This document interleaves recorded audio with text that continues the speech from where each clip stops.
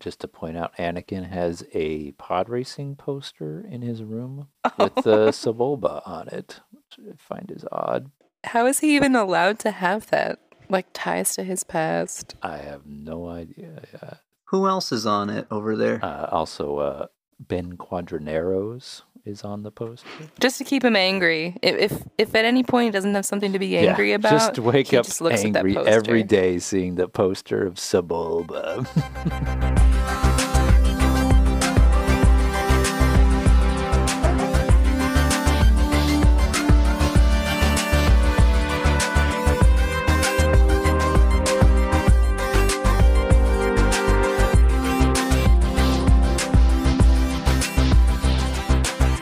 Hello, welcome back. It's Star Wars Total Rewatch. We got big drama today. Oh, yeah. We're watching through the Clone Wars, and we're on Season 6, Episode 6, The Rise of Clovis. Everyone's favorite character. Anakin's favorite character. But I'm Daniel. I'm Aaron. And I'm Hannah. Hi. Yeah, this is the one where Clovis and Padme come back with evidence from the banking clan, supposed evidence that the banking clan is like smuggling all their money away to the heads of the banks. And Clovis says, well, maybe I can help get to the bottom of it, and maybe Count Dooku is also trying to maneuver Clovis into a position of power so that then he can use him as sort of a puppet or something. Yeah, potentially a puppet leader under Dooku. Mm-hmm. But yeah, they fled Scipio in the previous episode, and now they're on Coruscant. They're just trying to get Clovis in front of the Senate to show his evidence. But of course, I guess it's Palpatine's whole secret plan to try to get Anakin really mad all the time. Is that what, like, is he doing this on purpose? Trying to, like, Definitely. He tells telling Padme to work with Clovis. Yeah, and then he tells Anakin to go and like see what's happening with Clovis. He's just, driving wedges between people, keeping everybody I don't know. Mm-hmm. It is hard to tell, like, does he have a really specific plan that he's working with here, or is it just kind of like keeping everybody emotional, not thinking clearly, and it's easier then to get them to do what he wants in whatever area? Yeah. I liked this episode a lot, though. Yeah. The beginning and the end of this arc, like the episodes on either side of this, I thought they're okay, but that to me felt a little more like, okay, it's like sort of political intrigue, Right. A little bit of action involved where they're trying to break into the banking system and stuff, and I don't know.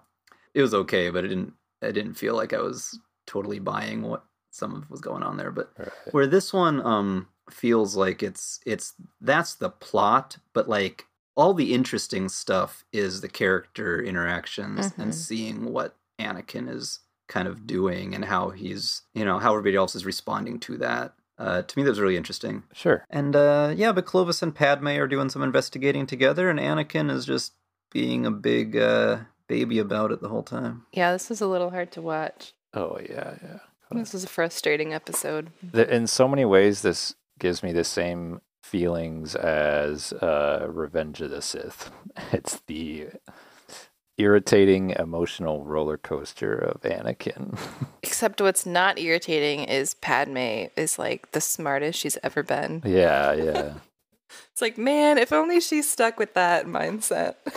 Oh, like the part where she sees the red flags and says, "Hey, let's take a break from this," She's like, "You're actually scaring me, and I don't feel safe, and Right, I think we should take a break from seeing each other." Right. An unhealthy relationship. That makes sense. Yeah, as much as of course, I don't like Anakin's behavior in this, but I like seeing the way it all plays out, and I feel like it's, like you said, a lot of similar stuff that you see in episode 3, but here it feels realistic. Yeah. I felt like so many of these scenes I would have liked to have seen stuff like this in episode 3, where you really start to see Anakin kind of falling apart in different ways, like before he... Oh yeah, that would have been cool. I don't know.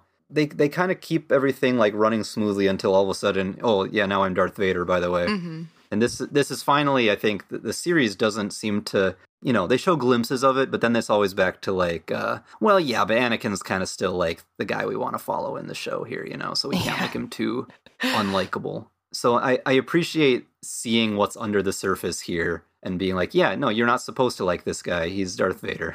Mm-hmm. Better written than the films somehow. I wonder It why. is. I wish these scenes were in the movie. At the end, it still says, created and executive produced by George Lucas, which he was very still involved with this show. So I think sometimes I get the idea in my head of like, man, we were saying how this is better written than the movie, and I'm like, yeah, now these people are like taking what he did in the films and like fleshing it out more. But no, it's really still, a lot of this is coming straight from George Lucas. Like, he's fleshing out his own movies.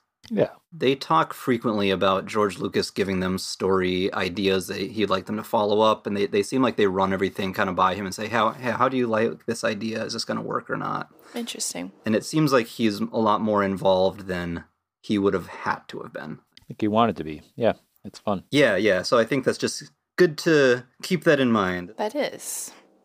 With Anakin and Padme, it is interesting that, like, I mean, there have been other times he gets mad about her and tries to control her because of her safety, but Right. it's when it comes to her emotional connection with other people is when he gets the most angry.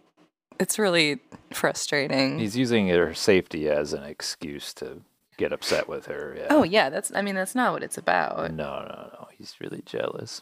He's just so jealous. He's super controlling. It makes sense why he doesn't trust Clovis politically. Mm-hmm.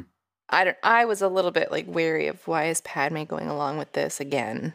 I think that part of it was important to speak up about like Clovis's intentions. Yeah, it's definitely worth considering that. Mm-hmm. But yeah, That's the only thing he has going he's for taking him. it very personally. Yeah.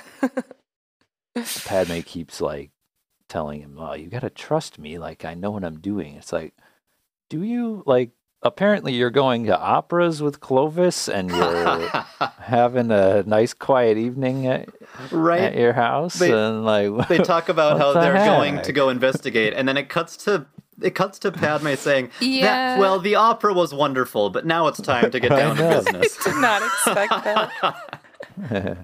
And she just knows that he's in love with her.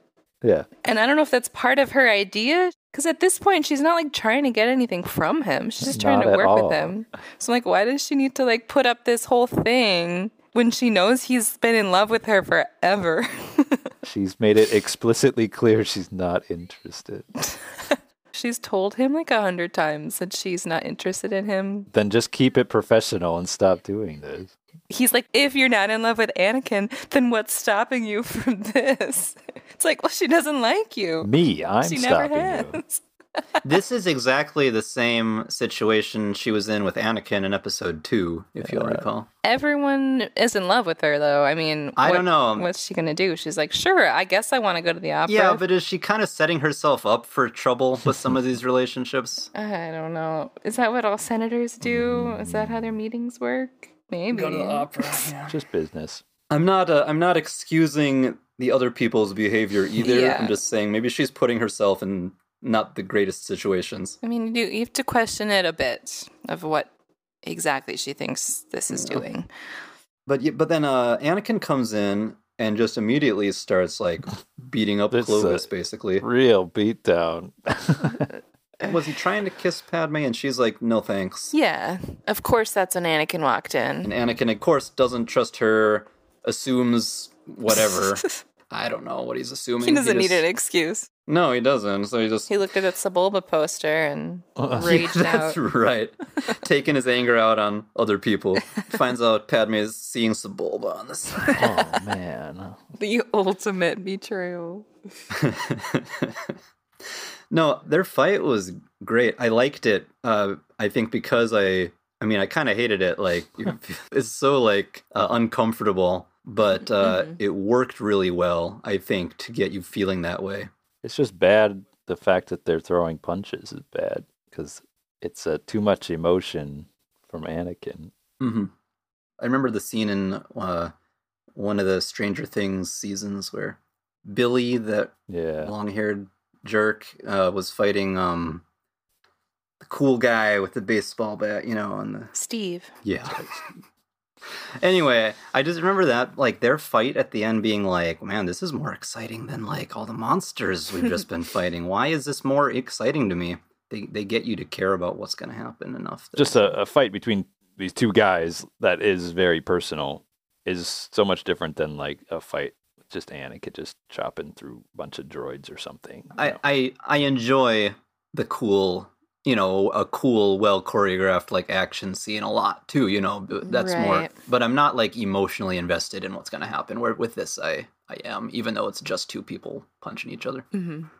Yeah, I guess we should say nobody finds out about that fight because Clovis kind of brushes it off, That's important. which I thought was interesting. That was a little weird. He covered for Anakin. Clovis clearly knows that Anakin is in love with Padme, and he could probably be thrown out of the order if that was known. Yeah. So he's kind of in good faith, putting it in Anakin's hands to decide what to do with it from here. He seems the more mature person in this situation. Yeah, definitely. Just in that part. Also, shout out to Captain Typho. Gets some screen time. Yeah. Yeah, and he sees Anakin leaving here. He must see them get together all the time. I'm sure he knows a lot. If everybody would just, if he and Obi-Wan, everybody would just sort of all compare notes on the little bits of things that they've seen happening, they could maybe No, and it wouldn't help anything. They don't want to know. maybe not. Even the little bit Obi-Wan tried to say to Anakin didn't help because he was still being like very like, but we can't do that. Like not really trying to listen. His conversation with Obi-Wan was interesting too, just to see.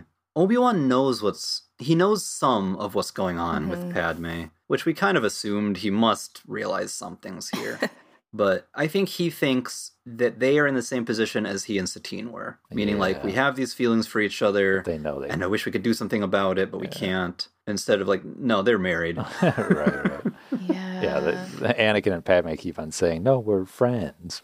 Like, that's been their excuse the whole time. But so Obi-Wan he's understanding more of what's going on than he has let on before. But he still definitely doesn't know the whole picture. And he's trying to help. But I don't know. Anakin is, I feel like in this episode, he's kind of beyond wanting to hear, like, what the Jedi have to say to him. Oh, yeah. No, he's doing this his own way. He thinks he can do it this way. He can have both things. Yeah, I'm just getting the vibe all throughout this that Anakin's in this Jedi system, so he's still just kind of like, oh yeah, sure, I'll go along with what they're telling me, but almost kind of like, I'm in your class, but I don't really have to, like, listen to you. Like, you're not really my boss. Right. I think he feels that he's already outgrown them. He'll work with the Jedi as long as he needs to, kind of thing.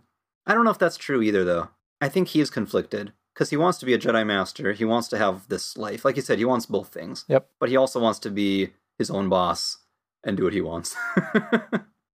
But yeah, the Senate votes, and they vote in favor of Clovis taking over control of the banks. So then Dooku does contact Clovis, and I guess it's kind of like out of Clovis's control even what is happening.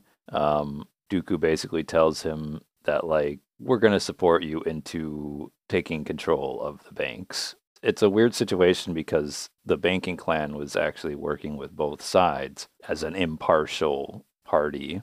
So even though Clovis is being touted as this unbiased representative, he clearly has under the heel of Dooku in a way, I don't know. It wasn't anything like, it was no threat or anything. Yeah, I was a little confused if it was like left ambiguous, like how he responded to Dooku, but I guess... Right. No threats, no demands, but maybe there will be those to come yet. I don't know. I don't feel like they ever convinced me that Dooku had much leverage over him. They just sort of told us that he does. Or he kind of just acts like, oh, I don't know if I have any choice. Dooku's telling me to do this stuff. I wish I didn't have to listen to him. And I'm kind of like, yeah, why do you have to listen to him? Like, just don't. Like, I don't know. Right. We'll see about that. You can see in the next one. Tell me if I missed something there. The next episode will end this arc. Episode 7, Crisis at the Heart. I think that's good. See you next time. Bye. It's a wrap.